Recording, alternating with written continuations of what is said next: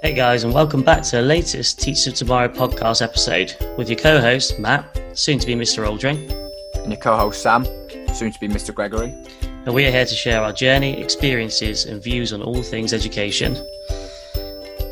Hi guys, and welcome back to the latest podcast episode, where today we're joined by Meg O'Shea, who's going to be talking to us about the subject around bipolar disorder and how she deals with it on her journey to becoming a teacher.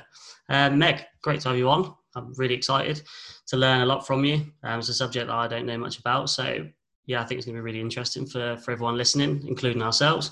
Just before we get started, do you want to just give a little background on who you are and where you are currently on your teaching journey? Thank you for having me. I'm currently doing my PGCE. I started in September 2019, but due to COVID, I was placed in Group 3, so I have to do another placement. I did education and social sciences as my undergraduate, and I was diagnosed with bipolar 6 years ago. So I've had that through my teaching career. So just for people, just if they don't understand, you say you got grouped in Group 3. What does that mean, Meg? The Department of Education grouped all current PGCE students into 3 groups to deal with COVID-19. So Group 1s were people who were recommended for their QTS after only having 2 placements. Group 2 were people who needed to be reevaluated at the end of the 3rd remote placement, and Group 3 people needed an extra placement to support their studies. Okay. And also you've just touched on as well that you were diagnosed with bipolar 6 years ago. So how did that diagnosis originally make you feel, and how has it affected or impacted on your daily life? My bipolar diagnosis came 4 years after I was diagnosed with depression. It affected my life quite a lot because I was diagnosed right before I went into rehab. So I had a manic episode, which means my diagnosis changed because you have to have a manic episode to be diagnosed. But it did make quite a big effect. I had to change all my medication and stuff. So it wasn't the best thing I've been diagnosed with, but yeah. Yeah. And just on that then, so, I mean, you said that you were only diagnosed with bipolar 6 years ago. I mean, that's quite a long time in your life that you haven't been diagnosed. Had you been previously diagnosed with ADHD or unipolar depression? Because there's research out there that suggests that sometimes children or people get diagnosed with the wrong mental illness, and that obviously has impacts or detrimental impacts later on in their life. Yeah, so I was diagnosed with dysthymia, which is a low mood disorder, when I was 13, 14, which was obviously not treated with antidepressants because I was so young. When I turned 17, I was put on sertraline because it didn't get better. So I was put on an antidepressant and officially diagnosed with depression. And then, so obviously that was the wrong diagnosis, because treating bipolar with just antidepressants can make manic episodes worse. So that was, a good couple years before they realized that it wasn't depression, and actually the meds that I was on were making it worse. And just going on from that, really, obviously you might have had an experience with it. Why is there such confusion between these mental illnesses, and why is there a problem diagnosing people or children with the right mental illness? Am I saying that politically correct? Is it mental illness? Can I say that, or am I saying this wrong? No, you can say mental illness. I mean, loads of people will classify it as different things. A lot of people in universities especially, it's classed as a disability. So I guess it really depends where you want to go with it, but it's not politically incorrect to say mental illness. I thought we'd just clarify that before we go any further. Dig a hole for myself. Children aren't usually diagnosed with bipolar disorder because, as I said before, you have to have a manic episode before you can be diagnosed with bipolar. So in order for a child to experience that high emotion, a lot of people will confuse it for ADHD, like you said. So mania can often be noticed, being highly promiscuous, spending a lot of money, all things children don't have access to. So more often than not, it could seem, they're overexcitable, so it's ADHD, and they're put on medication that doesn't actually help. They're essentially put on Ritalin, Adderall, if it's really bad, but that can also be the starting signs of bipolar. But because they've not got access to mess up their financials, their family life, anything like that, they're just assumed to be, a little bit difficult and a little bit overactive or aggressive. because obviously mania isn't just happiness, it just means essentially erratic's a better word for it. And just before Matty goes on, I think it's brilliant that you've been able to differentiate your answers and just give us that insight, really, because I think it's really important to raise that awareness, especially with the different mental illnesses out there, and for people like me and Matty and other people who are not quite aware of everything that's out there. It's important that we can inform people about these issues within our society.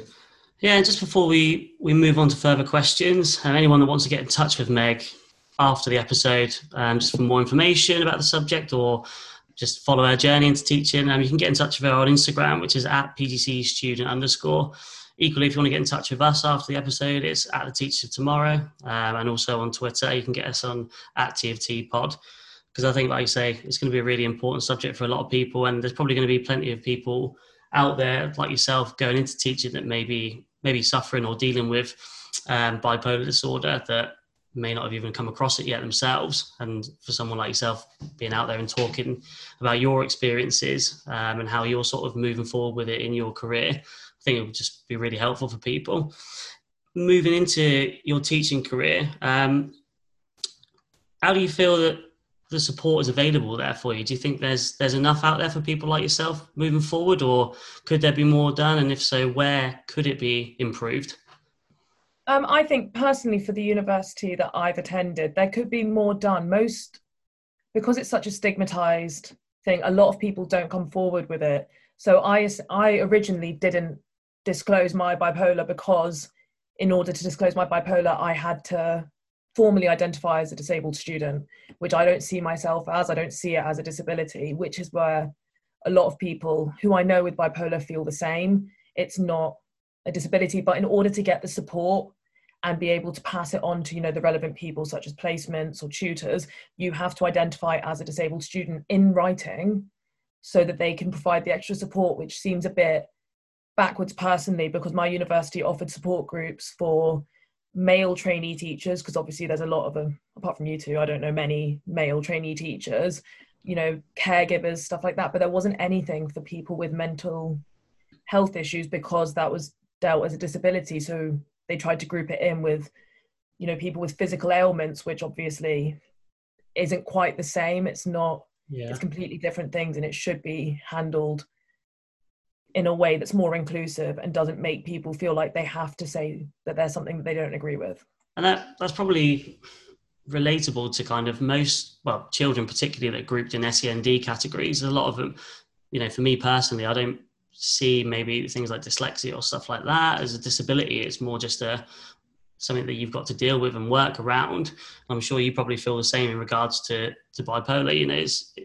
To you, it's obviously not a disability. It doesn't hamper you in a way that's like so detrimental to your career and moving forward, but you're kind of stigmatized and categorized into that sort of that role, which is probably why you maybe feel that the support might not be there as much as other areas such as males in primary school teaching. Just quickly going back to sort of, you touched on having medication and working out and balancing your medication for when you were younger or when you first were diagnosed compared to where you are now. In terms of your teacher training year, the one that you've just been on, how did that impact your sort of placements and your school year, really? Yeah, so it affected mine mildly because I have to medicate 3 times throughout the day. So there has to be a time in the school day where I take my medication. And if it's no lesson time, I try to take them quite uniformly because I'm on such high doses that they have to be done at the same day. So I'm very rigid in my routine. I try to be anyway. But because of that, I had to, so I medicate at 1 o'clock. That's my time because it's just a good time to do it. But a lot of the time schools have gone back into lessons. So I have to work around that. And it's sometimes quite difficult because if I miss it, it has a big knock-on effect, which then leads to other things. But also my medication has a lot of severe side effects, such as I get quite bad tremors. So I struggle to write sometimes. I get quite stuttery when I'm stressed. It has a lot of things, double vision, stuff like that, which can affect obviously when I'm teaching. So I have to be on the ball just to be prepared for that, because there's nothing I can do to change those side effects. I have to be aware and I disclose it to the class teacher. And just, there's been a few setbacks for having medication, but obviously it's better to have it than to not have it. And So just on that, really, it. we, on one of our latest episodes with Professor Jonathan Glazard, I mean, he gave us so much knowledge and insight to actually the new Ofsted framework and how they're looking to support mental health and well-being, not just for pupils, but also teachers as well, going into profession, and also teachers who are already working. He said that within the new Ofsted framework that was published in 2019, that mental health and well-being is now part of personal development for children. It's not yet part of the SLT curriculum for leadership to essentially have that responsibility to take on to learn about it and become more aware of it for their staff. However, what he was saying was that there are a lot of schools out there who have a really positive school culture, which helps towards like their staff deal with like mental health and well-being. With your experiences, do you feel like there is a positive school culture out there with the schools that you've been in, and how, like, you know, when you disclose it to like a class teacher, what's their reaction been to that? Has it been positive? I think there is a really strong support for mental health, but I think it's completely limited to depression and anxiety. Anything further out than that, it scares people because they're not openly aware to it. So it took me a long time to feel comfortable in myself to say I had bipolar. Like, I used to not take my medication. I didn't identify with it, because the thing about bipolar and any other illness that makes you a bit erratic or psychosis is that you don't think anything's happened. Like, in your mind, everything you do is right. So in order to identify as that and pass it on to a class teacher who you know will feel not uncomfortable, but like, you know, a bit intrigued, a bit kind of confused, because not a lot of people don't understand it. It doesn't always get the best reception. So I was told by my university not to disclose my bipolar to my first school, which led to me feeling like I had to hide something. I missed some of my medication because it was school times. I couldn't just say to them, and it had a really big toll. So when the school did find out, there was a huge backlash because they were annoyed I hadn't said, and then they thought it was worse than it was. And there was these things around, am I safe around the children? Am I going to be okay? And obviously the medication covers that and stops me from having any episodes which could cause huge issues. But because the university told me not to say, like, it made me very aware that schools do not have the support to support those teachers, because it's not something that it's not as common as depression and anxiety. So a lot of people don't know how to support it, which is completely understandable, but it does mean I haven't been in a school that has a support system, which includes bipolar. Well, I think you've you've said that it's understandable. I think this is why we're really happy that you're on, because it is important. It is important to raise awareness so that we go from the stereotype of being comfortable with just, for example, anxiety and depression. We need to know that there are more mental illnesses out there that are impacting on people, and it shouldn't have an impact on, like yourself, being a teacher. Because if you are a very, very good teacher, and if you have big if if you have things in place that support you and allow you to work in that school environment, and you have like you said, your routine, then there's no reason why you should be not allowed to excel in primary education and be a teacher. And I think collectively, as an education system, we have to do more in order to promote awareness, so that people like you shouldn't have that worry of should I disclose it, or is this person going to be okay with it? Everyone in education should be aware of it, should be educated on it. Like even me and Matty as well. Like, this is why we want to have this conversation, so that people are accepting of it, because it's society. Like, everyone's different, and but you've proven that you can handle it and cope with it as well. I'm actually quite surprised and a bit shocked, to be honest, when you just said about the university telling you not to disclose the information. I think from someone like myself who doesn't suffer from mental health issues and things like that, just hearing that other people are kind of almost putting you in that category and like kind of just telling you to avoid talking about something that you obviously have to deal with going forward, and it's going to hamper your career from a professional aspect, I think is just shocking, to be honest. I'm absolutely disgusted in what I've just heard. Trying to be as liberal and diplomatic as possible here, but I'm absolutely. You know what? It's understandable though. But it's all fear. Like, people are scared of what they don't understand. And the main things about bipolar in the news, it's always like, this bipolar person, you know, they killed someone, but she was bipolar. Like the insanity defense, it's usually schizophrenia, bipolar, and it is understandable. Like, I don't grudge them it. I don't think they should have done it. And like, it would be great if people understood, but no one really understands until you see it firsthand. And like, people are given that insight, like in some current affairs, but like, it's not, people won't understand it if they can't see it, and that's a fact. So they're going to be scared. Talking about current affairs, because we had a really interesting conversation actually last night about it.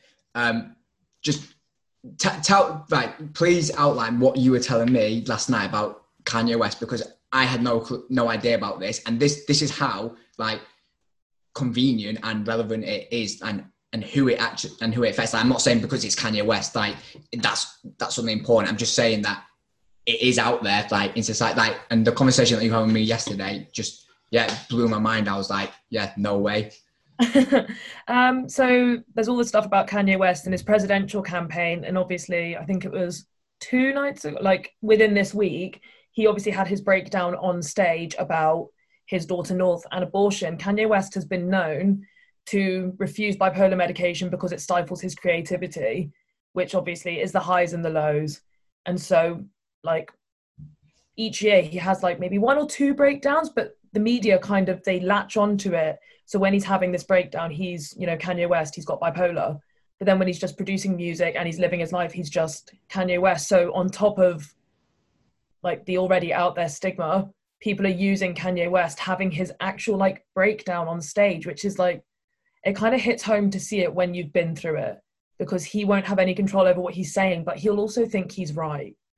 Like, and so everything he's saying is completely normal to him, but the media are just like abusing his vulnerability, which is why I posted something on my Instagram saying, if anyone entertains it, I don't need them on my Instagram. And I'm quite happy to unfollow them, because entertaining it or kind of making fun of him being that emotional and making it into like memes. All of the people around him, though, and I think this is the thing that annoyed me with what you just said just a minute ago about the university thing. The people around you should be there to protect you and help you in a way that supports you and supports what people like yourself are dealing with. And so I think for me, that was what I found so shocking, was that just that support wasn't there for him in that particular situation, and for you, obviously, in going into your first placement. And I think that this is why it's so important to have these discussions. Like, I don't know hardly anything about sort of mental illness and things like that, because it's just not something that I've read up on and experienced myself, and it's not something that I've seen that much in terms of the diversity of mental health. And so having these discussions with people like yourself, in similar sort of situations to myself going into your teaching journey, it's important to recognise the differences that maybe people like myself are having, and you know, people like yourself are going through, and having them conversations. So maybe one day if you're feeling down and you want to talk to me about it, or vice versa, it's kind of like it's just like a safe zone. Do you know what I mean? And just having that support network around you. Yeah, 100%. I do think it's super important, but unless the person wants to help themselves, you can't tell someone that what they're feeling isn't valid, and you can't tell them what they're feeling isn't correct. So unless he's, or anyone with an illness, is willing to get that help, then they won't. There was actually a girl who contacted me on Instagram. I'm going to keep her anonymous. She contacted me about having bipolar affective disorder, which is, it's the crossover between bipolar and schizophrenia. So it's kind of, it's a bit more extreme than bipolar, but it's less extreme than schizophrenia. And she disclosed it, and now she's scared and stressed that she disclosed it. So she wants to take it back because she just wants to pretend it's not there. So I think there's a lot of things about that it's easier. A lot of the time it is easier to pretend it's not there and keep it to yourself. So I don't disclose it when I apply for jobs or anything like that, because it's an extra piece of ammunition, essentially. It's something that they can be like, oh, like, we need to have equality, but not, you know, it's easier to, like, no one knows how to support it. I think on that note as well, sorry, I'm just jumping ahead of Matt because I think it's something that you said, like you touched on like the media, like I've been guilty of it. Like until you had that conversation with me about Kanye West, like obviously I'm not judgmental of him, but like my thing to you, I was like, oh, well, did you see like Kanye West? Like he was like going mad, but that's because like guilty on my part, like I've not gone out and like educated myself on like the reasons why, but also about how much of a role do you actually feel like the media have, like not helping these issues being aware, because obviously media is everywhere. We're now on social media, and I feel like obviously with the conversation we've had and what you've just touched on, if they did start to raise awareness and actually the headlines were like actually factual about what was going on with Kanye, essentially, how much of a change would you think that make on like other impacts in society, like education, for example? I think it would change it massively, because when you're manic or when you're in any heightened state, you're vulnerable and you're susceptible to what people are saying. So a lot of people, you know, for instance, so when that headline was released afterwards saying, you know, Kanye West breaks down, and Kim Kardashian tweeted something, he now keeps using that against her. So there's one thing that he's pulled on and it's a negative from the headlines, and now he's saying there's white supremacists and like everyone's trying to ship him off, which wasn't the issue before. He wasn't aware of that. So if it was a normal headline, something about bipolar and a factual thing, then I think it would be different, because you wouldn't latch onto the negatives. So now if people think about bipolar, they think, oh, Kanye West, oh, he had a breakdown and he was talking about aborting his daughter, which obviously is like, that's a very upsetting thing for a lot of people. When they think of bipolar, they'll think of Kanye West and they won't think of, you know, the difficulties surrounding it. They will just think of a man who got like overly upset on stage. And there's nothing that, you know, everyone's so into the media nowadays. Obviously, like I read it as well, but everyone's so into the media nowadays that is just going to be the thing that they think about when they think about bipolar. Or, you know, if you watch like some TV shows, the person with, is it Homeland? The main character in that's got bipolar. Yeah. So like when people think about that, they think about, you know, Claire Danes as well. And actually it's not, you know, it doesn't make you like a magical crime solver, and it doesn't make you, you know, an overly emotional kind of very controversial person. But that's only two representations in the media, but there isn't very many positive ones. You don't see like Kanye West bipolar, you know, donates however much money to charity, which he does do. It's just Kanye West donates money to charity. It's only when he's upset that he's bipolar. That's how the media sees him. That's just the media, the power of media. Sort of moving forward, let's try and bring it back to the actual teaching side of things now, because we've gone off a bit on tangent, and that's probably my fault for losing my head. It's fine though. It's important though. It's important. Yeah. Going into sort of you touched on how you kind of plan your medication around your day and teaching. That's kind of a way of you coping and like a strategy for you to maintain your professionalism in school. In terms of anyone else that might be suffering or going through the same thing as you, have you got any other sort of tips or strategies that you would recommend to people maybe in the same position as yourself, going through a teaching degree, or maybe just starting their teaching degree, or even starting a university degree just in general? Have you got any tips for moving forward? I would say just for university in general, I would just kind of say for anything really is not to take too much on board and don't try keep it to yourself just because it's easier. Once you have the uncomfortable conversation once, just saying like, I do suffer from a severe mental illness, like this is that. And it can be embarrassing and feel stressful, but once you say it, people can't make you feel ashamed or embarrassed about something that you openly own. So I think that's really important for like any degree, any teaching degree, going into any job really. Like I know I said I don't disclose it. I probably should, but that's just, you know, sometimes it'll come out later on, and it's better to just be open about it and upfront, and also realize what limitations it has. So I don't drink because it exacerbates my symptoms, which is a way that I cope with it. A lot of people will cope with it with intense exercise or a lot of meditation. I know a lot of people who do it through mindfulness, and they need to take breaks throughout the day.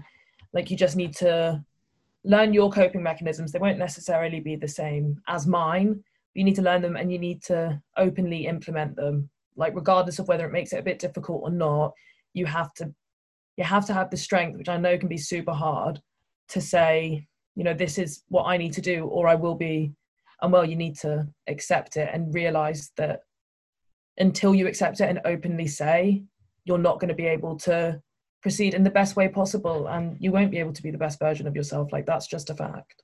I think it's interesting as well that you've touched on like you've got coping mechanisms or things that you do, but like you said, it might not work for other people. Like we touched on that on our starting episode on well-being, and how like I do certain things for me, but they might be different from other people. So like you said, it's really important that people find those things that make them happy or can get them in a good headspace so they can cope with things that are going on in their life on a daily. Obviously, you've touched on their tips for people going into their uni degree or teacher training year.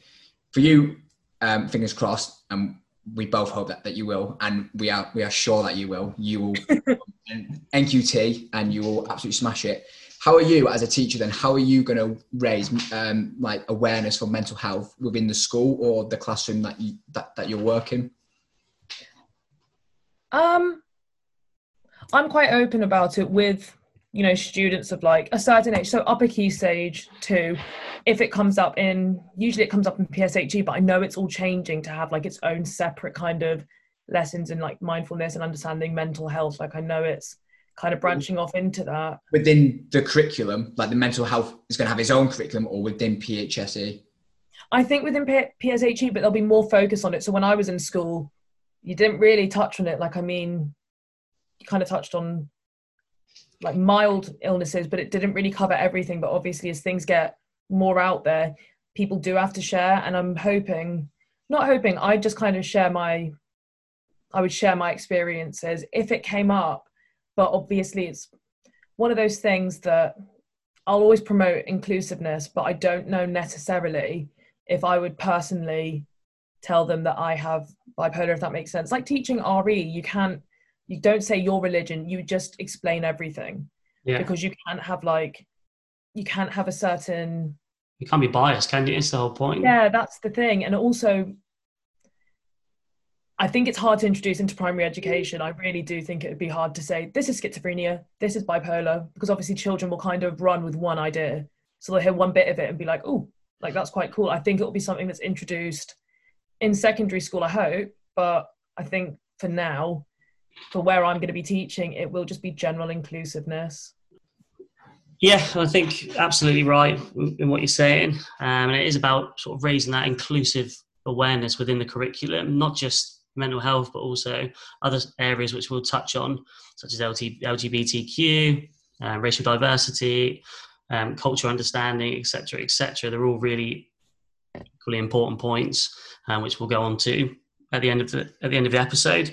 In terms of us trainee teachers like ourselves who maybe don't understand or don't suffer with bipolar disorder or mental health illness, what can we do kind of to help raise awareness? I know obviously we're having this conversation now, which is great, but is there kind of anything that we can do maybe when we're going in schools, or is it a sort of similar thing to what you're doing in terms of just discussing everything in an open and safe environment? Well, I think if you've not had any personal experience with being near someone with bipolar or, any sort of mental illness that's kind of not as openly discussed, I think it's just wiping any like preconceived notions, whether they're good or bad, like just wiping them and just kind of going in with an open mind, like a blank slate, so someone can share what they know with you. So there's like we were all looking at earlier, trying to find studies about it. I think even though there are good connotations and bad, you need to go in just completely like blank-minded, or try to ignore, like overwrite what you've seen secondhand, like the media, like we were saying, or what, like the simplified version of what it would be, which isn't often accurate.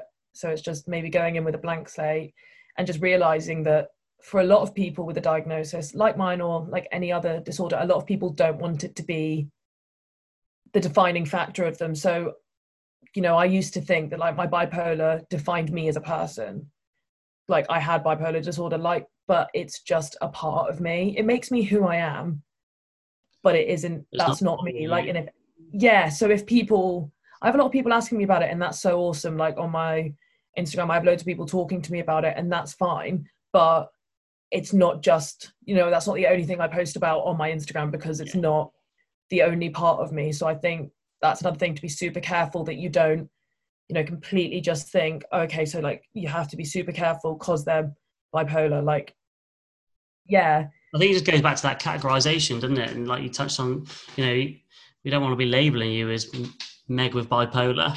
You'll be Meg the teacher. Yeah.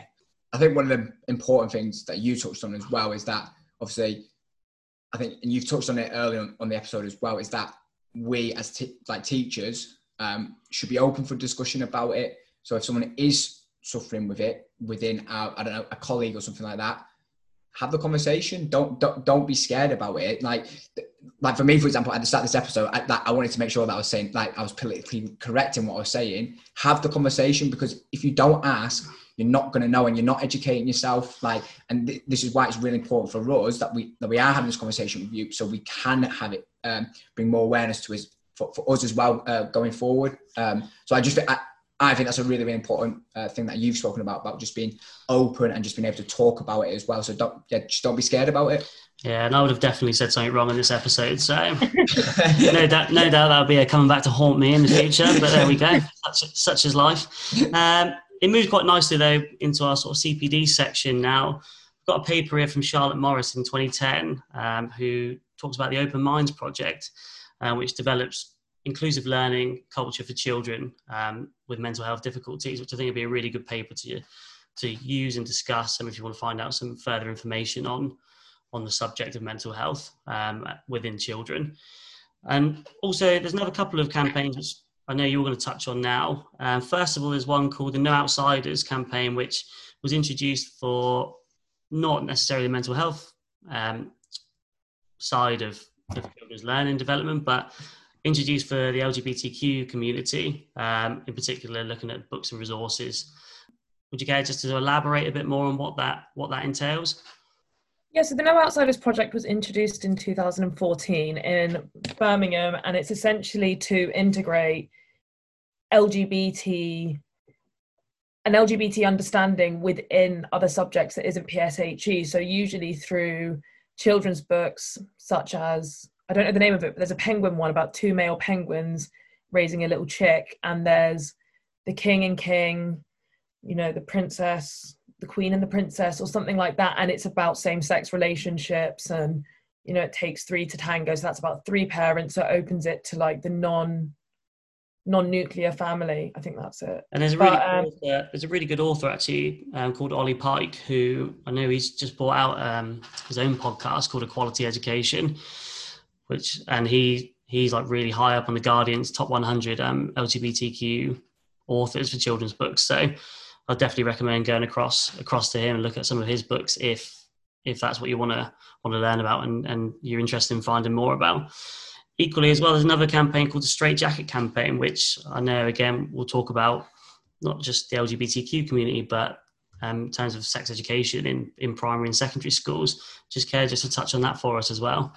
The Straight Jacket campaign was one that happened in West London, and essentially the group plastered schools with Ofsted-style posters which had like sexual health statistics on them, and it was just about how it wasn't inclusive to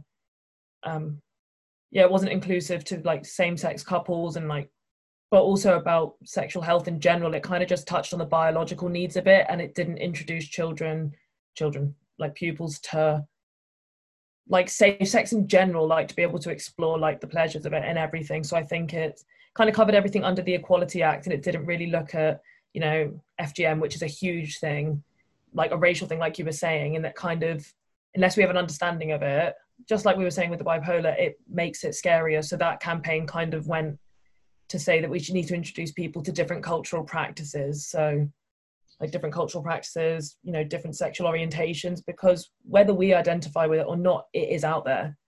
And in order to have a truly inclusive environment, we have to cover all bases, whether it's uncomfortable or not. We have to have a general understanding of all these different areas that encompass like a multicultural life. And I think so they were really interesting to look at, yeah. And I think you've nailed it on the head there. Even though like the CPD sort of like looks at other aspects and issues, again, it's really important because it's got the same message. It's about having these uncomfortable conversations to make them comfortable within society, so people are aware of them, so people are educated on them. In regards to obviously you and your bipolar, one of the studies that's been like referenced throughout for our questions, it's an academic research paper, so obviously it's a bit harder to read. And Is it? For some of us. You've not read it then, have you? Please. And then it was released in 2014, and it's just a really good overview of differentiating bipolar disorder from ADHD and unipolar depression. So, yeah, like we said at the start with Meg, you were obviously diagnosed with bipolar, but there is obviously confusion with other people getting diagnosed with ADHD or other illnesses that are not right. So again, that just brings about more awareness and educating more people on that front as well. And before we move on to sort of future episodes, I know that you did your dissertation on sex education within primary schools, is it? Yeah. And again, just quickly just touch on that, what that was about, because I think that would be a really good read for people moving forward to future episodes around that subject.